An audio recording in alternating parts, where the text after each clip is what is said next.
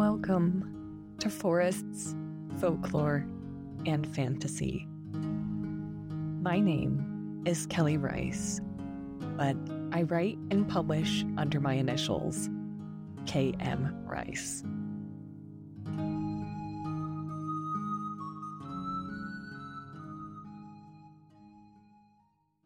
I would like to talk with you today about the winter time in general for those of us who experience it as a temperature shift or a temperature extreme, and about the concept of wintering and the many layers of understanding and nourishment that we can get from delving into these ideas and allowing ourselves to flow with the seasons. Before we begin, I would like to open with a very brief, so brief that I don't know if I can properly call it a poem, but a few lines that I wrote on this subject. When the heart is tired from lifting heavy things, and the tongue is leaden, for words go unheard, and all the doubts come whispering,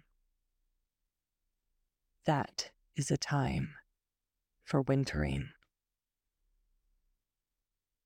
The first time that I can recall being exposed to wintering as a verb was when I heard of a book by Catherine May, and its title is Wintering: The Power of Rest and Retreat in Difficult Times. And I highly recommend it to anyone who has not read it yet. It's not a tough read. It's not a long read. It's very accessible and deals with some very universal and yet personal matters of the heart and the body and the mind and the psyche. And as her title suggests, she is viewing wintering as a metaphor, using the season as more of a metaphor than the actual encompassing season. But today, I would like to talk about it as both. I used to be ambivalent toward the winter, other than my very apparent love of Christmas time. But I was also around and exposed to people for whom the winter was really difficult. And my mother was one of those people who really dreaded a lot of the different aspects of winter. And she dipped her toe into a process of reframing the season and set that example for me. Even though I can't recall a time where I really felt like I needed reframing, possibly because I live in Northern California. Snow is very rare. We do get winter storms. Last year was very difficult for a lot of people here in our mountains due to debris flows and landslides and a lot of flooding, both coastal and rivers, because we got a lot of rain and a lot of high wind. This year so far, it has shaped up to be a bit more mild, and we still have days with sun. And I think that access to the sun and to the break in the cold has always helped me engage with winter in a different way so that it didn't feel like this insurmountable or suffocating obstacle to just get through or overcome. In fact, I'm at a point in my life now where I really look forward to winter, in particular January, where so much is still and there is so little expected of me. There is very little expected of any form of life by the natural world because the days are so brief and it is so cold. It's not really a time for growing. It's a time for going inward, and it's a time for resting. and replenishing. It's also a time where we have the longest nights of the year. And I so look forward to and crave and welcome the darkness and all the gifts that it brings. So I would like to talk about our relationship with darkness. I am especially trying to reach people who want to repair their relationship with winter, who perhaps live in a climate far more challenging than mine and do feel the strain of the struggle. Or perhaps people who, to, for lack of a better expression, are afraid of the dark or don't feel that they can connect to the absence of light. I'm going to offer some observations to not necessarily challenge how you feel, but to just paint a picture of a different perspective in case it helps inform your perspective and helps you adapt and find peace and comfort in this time of year.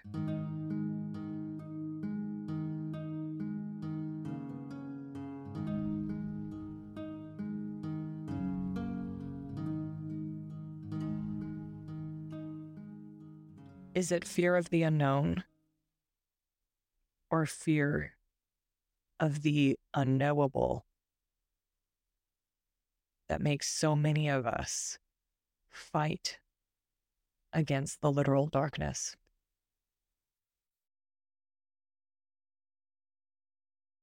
We are created in darkness. There is no light in a womb. What we know of our entire universe began in the darkness.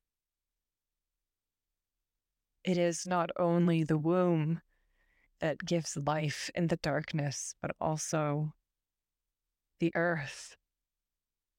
If you were to plant a seed, you would bury it in the lightlessness of the soil. That seed will germinate and start sending out its roots in the darkness before it reaches for the light.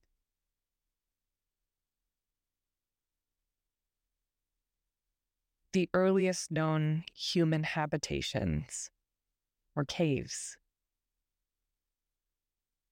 Caves get pretty dark.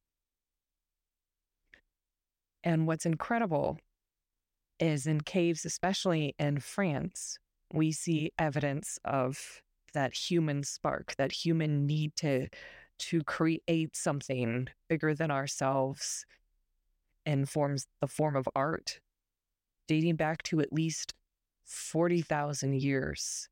So again, returning to this concept of womb-like darkness, being fertile, being generative, helping us to find our voices.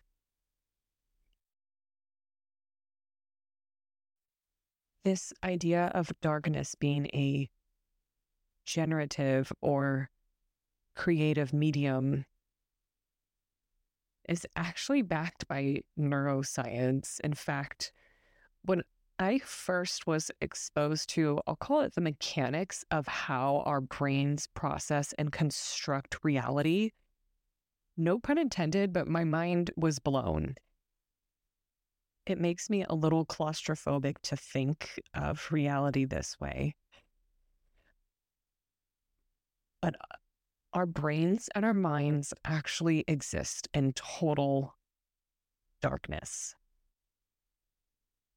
Our eyes process the wavelengths of light, and I could be getting the science wrong here.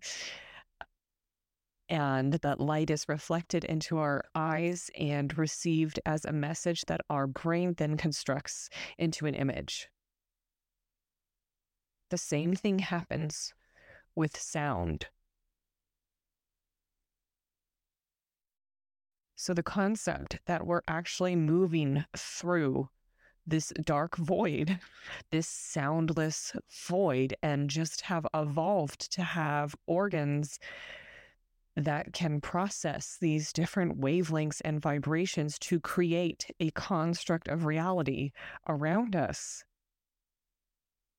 is a very difficult concept for me personally to grasp. It's as if our mind or the organ of our brain is in a perpetual womb. And no one can say with any certainty if our ancestors understood this, if there was any link between the darkness of the cave and Big Bang and this construct of reality that our brains create for us and honoring darkness.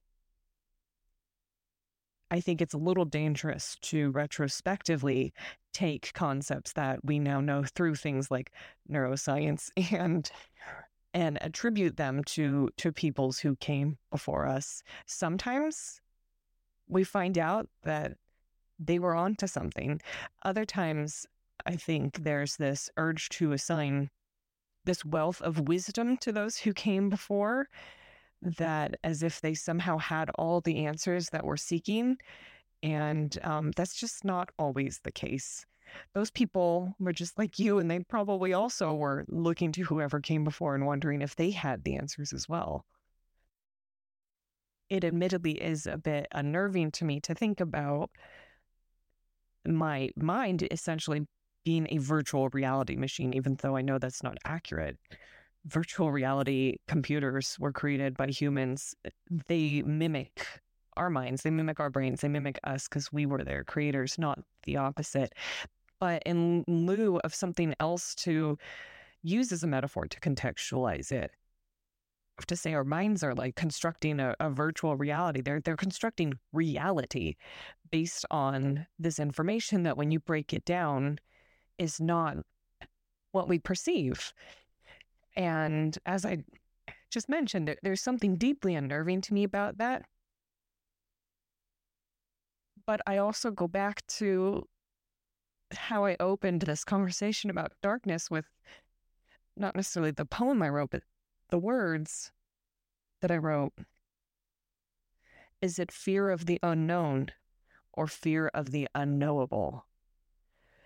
And that I find very empowering. And the idea that darkness is potentially the natural state of things is somewhat comforting.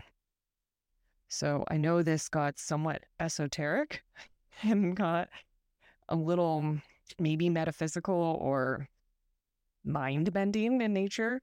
But I just wanted to offer these perspectives to help you look at darkness from as many different angles as you can right now, just to see how it broadens or deepens your connection and understanding to darkness, and see if it takes away some of its potential stigma. And one could argue that it is equally important to examine our drive to brighten the dark and to bring light to spaces. We know that these ancestral peoples, these early humans, had fire, and they were using that for various reasons that we'll touch on in a moment. But suffice it to say that light is life. The sun nourishes leaf and needle and blade. Whether or not we eat those light takers, those plants themselves, if we are not eating them to keep ourselves alive, then the animals we were hunting or raising were eating them. And our ancestors understood this connection. And in so many ways, fire is the sun's presence on earth.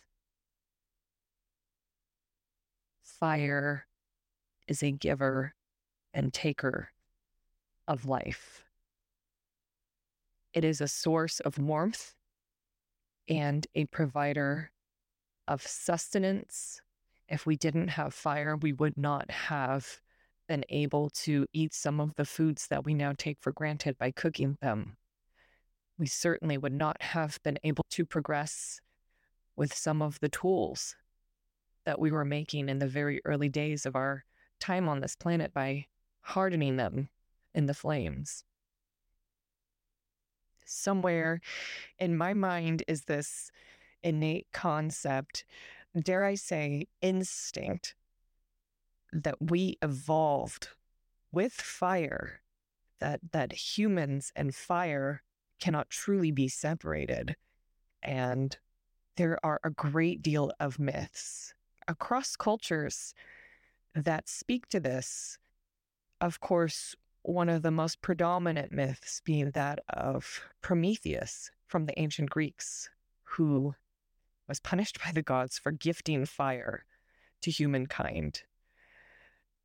But I challenge anyone to sit beside a campfire or even a fire in an open hearth and not be soothed by the crackle and the snap of the chemical process, of the heat digging into the wood,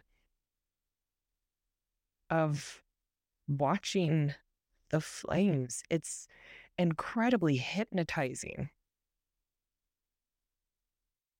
And sitting beside a fire, you often don't need any other source of input than watching the flames. In fact, I opened my Wheel of the Year video, which you can check out on YouTube, with footage I took of one of our campfires when my family was camping in the Sierra Nevada mountains a few years ago. It's slow motion footage, and the flames are even more entrancing and seem so alive. So if you haven't seen that video, I encourage you to at least check out the beginning so that you can see what I'm talking about. But there is a reason that hearths and fireplaces are one of the most requested elements of a house that homeowners are looking for. And that since I believe it was the 1960s, this concept of having a broadcast, or now you can just go onto YouTube or Netflix or something and watch video footage of a Yule log or a fire during the holidays, because a lot of people don't have access to actual fires in a safe way, or just don't even have any form of fireplace or hearth in their apartment or their living space. And so these provide a substitute that reaches us somewhere very deep in our core, and we just find soothing.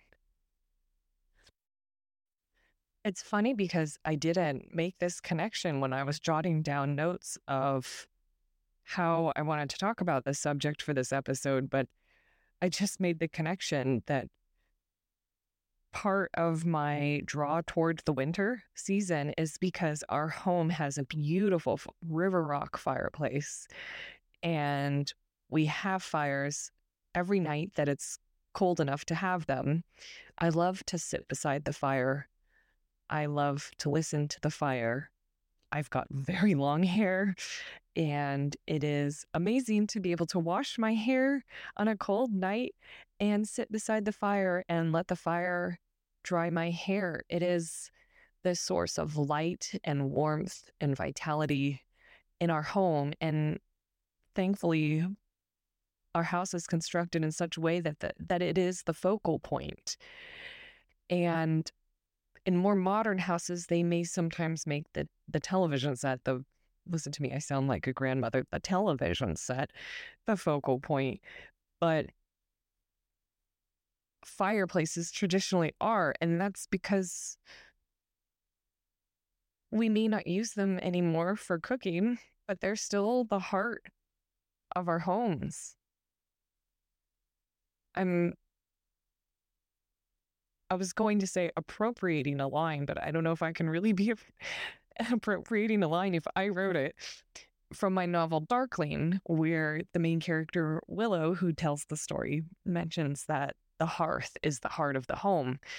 And I wrote it that way because that's how I feel. That's how my childhood home has always been.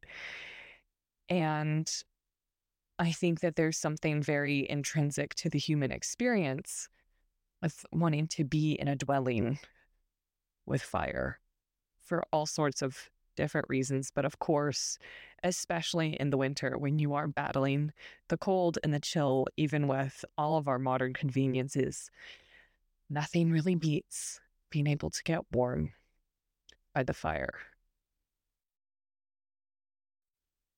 This is also the best time of year to light candles. And if you're not lighting real candles, there's some really beautiful LED candles available now where you don't have to worry about the mess of the melted wax or the fire danger. And you can of course have candles other times of year, but with the dark setting in so early, you can enjoy them and appreciate them in more of your wakeful hours than you can other times of the year. And they add such a soothing ambiance to the room. And there is some research that the light from a candle flame is so much easier on our eyes, and of course helps us maintain our circadian rhythm. There's that whole idea of the blue light that we receive from our electronic devices. Here I am being a grandma again, those electronic devices that disrupts our circadian rhythm, that throws us off, that being exposed to that blue light, which would normally really only be something we felt in the daytime, throwing off the cycles of the sleep cycles of our bodies. So surrounding yourself with candlelight and firelight in the winter is another one of the luxuries of the darkness and of the season.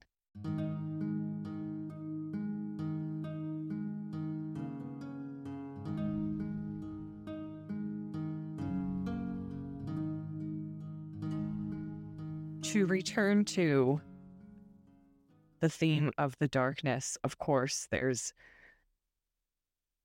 a very observable impact that the darkness has, and that is that on clear nights, we have more time to view the stars and the planets and the Milky Way, which are all sources of awe and wonder. But it is in the dark that we can truly sit with ourselves and get to know ourselves with very few distractions. There's something about the enveloping nature of the darkness, or even the dark beside a fire, that nourishes introspection and inner growth and understanding, and facilitates the peace that we all crave. The darkness brings a lack of input. It brings quiet. It brings rest. It brings the cold. All things that help us insulate our beings in many ways and help facilitate those moments of sitting with ourselves and deepening our understanding of ourselves and the world around us. Our society and modernity have done a lot to make this ability to connect with the dark difficult. We have light pollution from street lamps, house lights, headlights. There is research that this 24/7, or at least nighttime hours of artificial lighting is detrimental to trees. I was just reading some tips on growing chrysanthemums today, and it was talking about how if you have them in a pot on your porch and you have a porch light on in the night, it may delay or reduce their flowering. And of course, this nighttime artificial lighting is very dangerous for insects who, in a world without artificial lighting, would never have encountered it and wouldn't be hurling themselves at light bulbs on porches. While these insects and plants and trees may not be stimulated by artificial light in the same way that they would be by the UV in the light emitted by the rays of the sun, it is still disruptive and disturbing enough to affect their health because all living beings need rest. And we are no different. I can't help but feel that the plethora of artificial lighting and light pollution in our world is stealing something from us. And the more cynical part of my mind points to the economy, to how global economies are using artificial lighting for many good reasons, right? To try to not have as much crime and to illuminate the sidewalks so people can feel safe to go out at night. But there's a give and take to everything. And in a lot of ways, this artificial lighting is doing to us what it's doing to the plants and the insects of the natural world. It is trying to force us to go against our nature. Might be completely dark out and your urge is to go home, and yet you're there at the office under the artificial lighting, able to continue your work. Whereas 200-300 years ago, you would have been burning a lot of resources to create enough light to use to continue to work. Allowing ourselves to feel the cycle of the light and the dark without artificial lighting is allowing ourselves to feel our connection to the rotation of the earth as the animals that we are.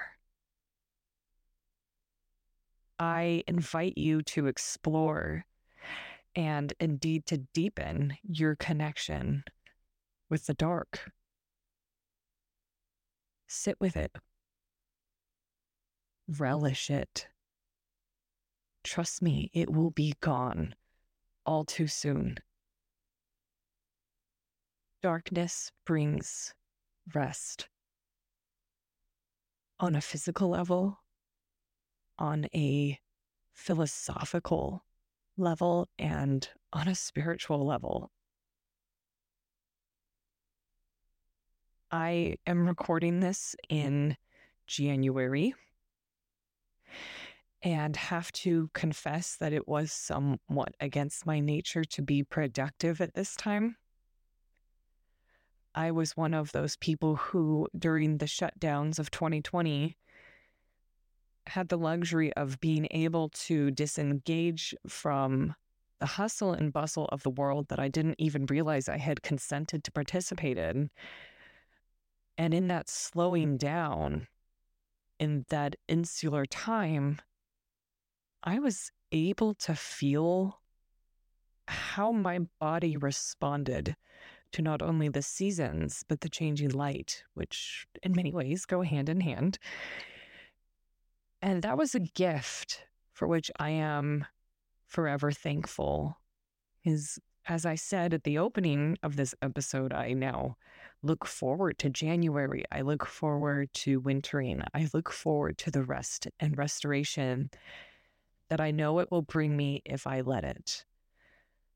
So it may outwardly feel like I'm not doing that because here I am being productive. And as I said, it took a while. It took a while to get myself back into this mindset, but it doesn't feel like I am fighting against the season.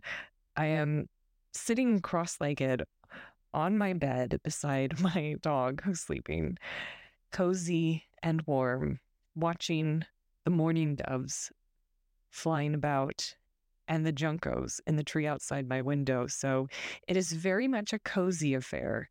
I don't feel like I'm a flower being forced to bloom in the winter. And just my awareness of that has been such an incredible and powerful means of introspection and has really deepened my understanding of my own body and what I need. And that's why I encourage you to do the same, to connect with the dark and to connect to the winter by allowing yourself to slow down when you want to slow down.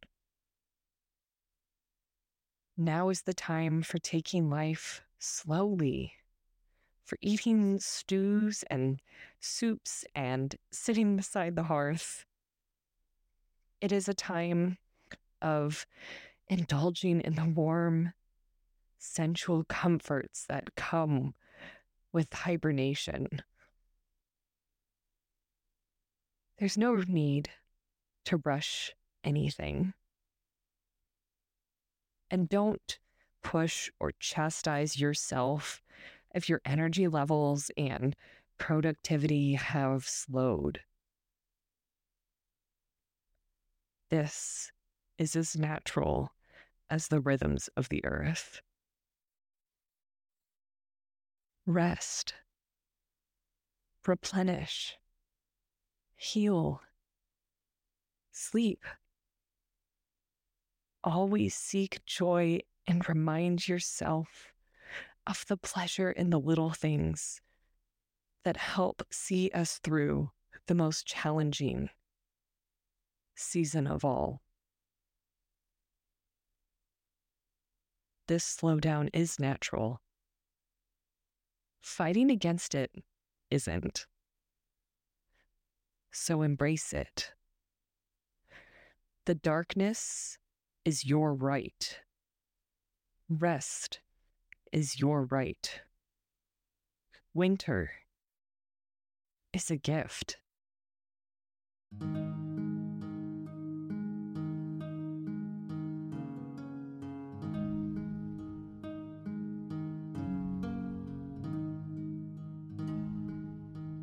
In the spirit of honoring the darkness and the winter, I invite you to not only take the rest of the winter as a time of rest and replenishment, but also to nurture your creativity in whatever form that takes, to make fertile the soil of your mind and your soul, so that as the days start to grow longer, as the birds begin to sing, as the bees begin to hum, and we move into spring, you will find yourself very slowly getting ready to take those first steps, be it on a creative project or making travel plans or starting a new relationship, whatever it is. Allow yourself this period of time to just sit with it and mull it over and move at the pace of nature without feeling this pressure to make decisions. Immediately, our society has swung so far into the direction of immediate gratification and glorifying the hustle and very short attention spans that sometimes, at least if you're anything like me, it's helpful to have, I'll call it permission or an invitation from someone else to validate your desire to slow down. And if you haven't felt that desire within you yet, take a few deep breaths and see what's inside. Sitting with the darkness can be incredibly healing. Embracing the cold is such a vital reminder of your aliveness. And there is something so incredibly therapeutic and liberating about speaking words into the dark, about sowing your thoughts and your dreams into the fertile darkness, and also casting your anxieties and your traumas and everything that you want to purge yourself from into this abyss, because the abyss, she can take it. The universe is beyond any expanse our minds can comprehend, and it is, by and large, all darkness. So if I haven't hit that point home yet, it's there for you. The darkness is there to support you. It's okay to lean into it.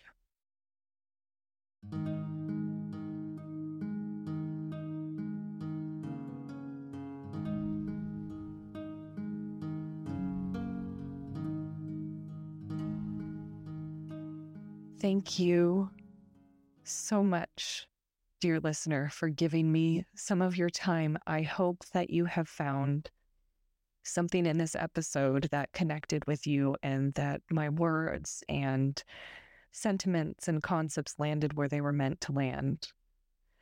If you feel moved to do so, please do give me a follow. It really helps.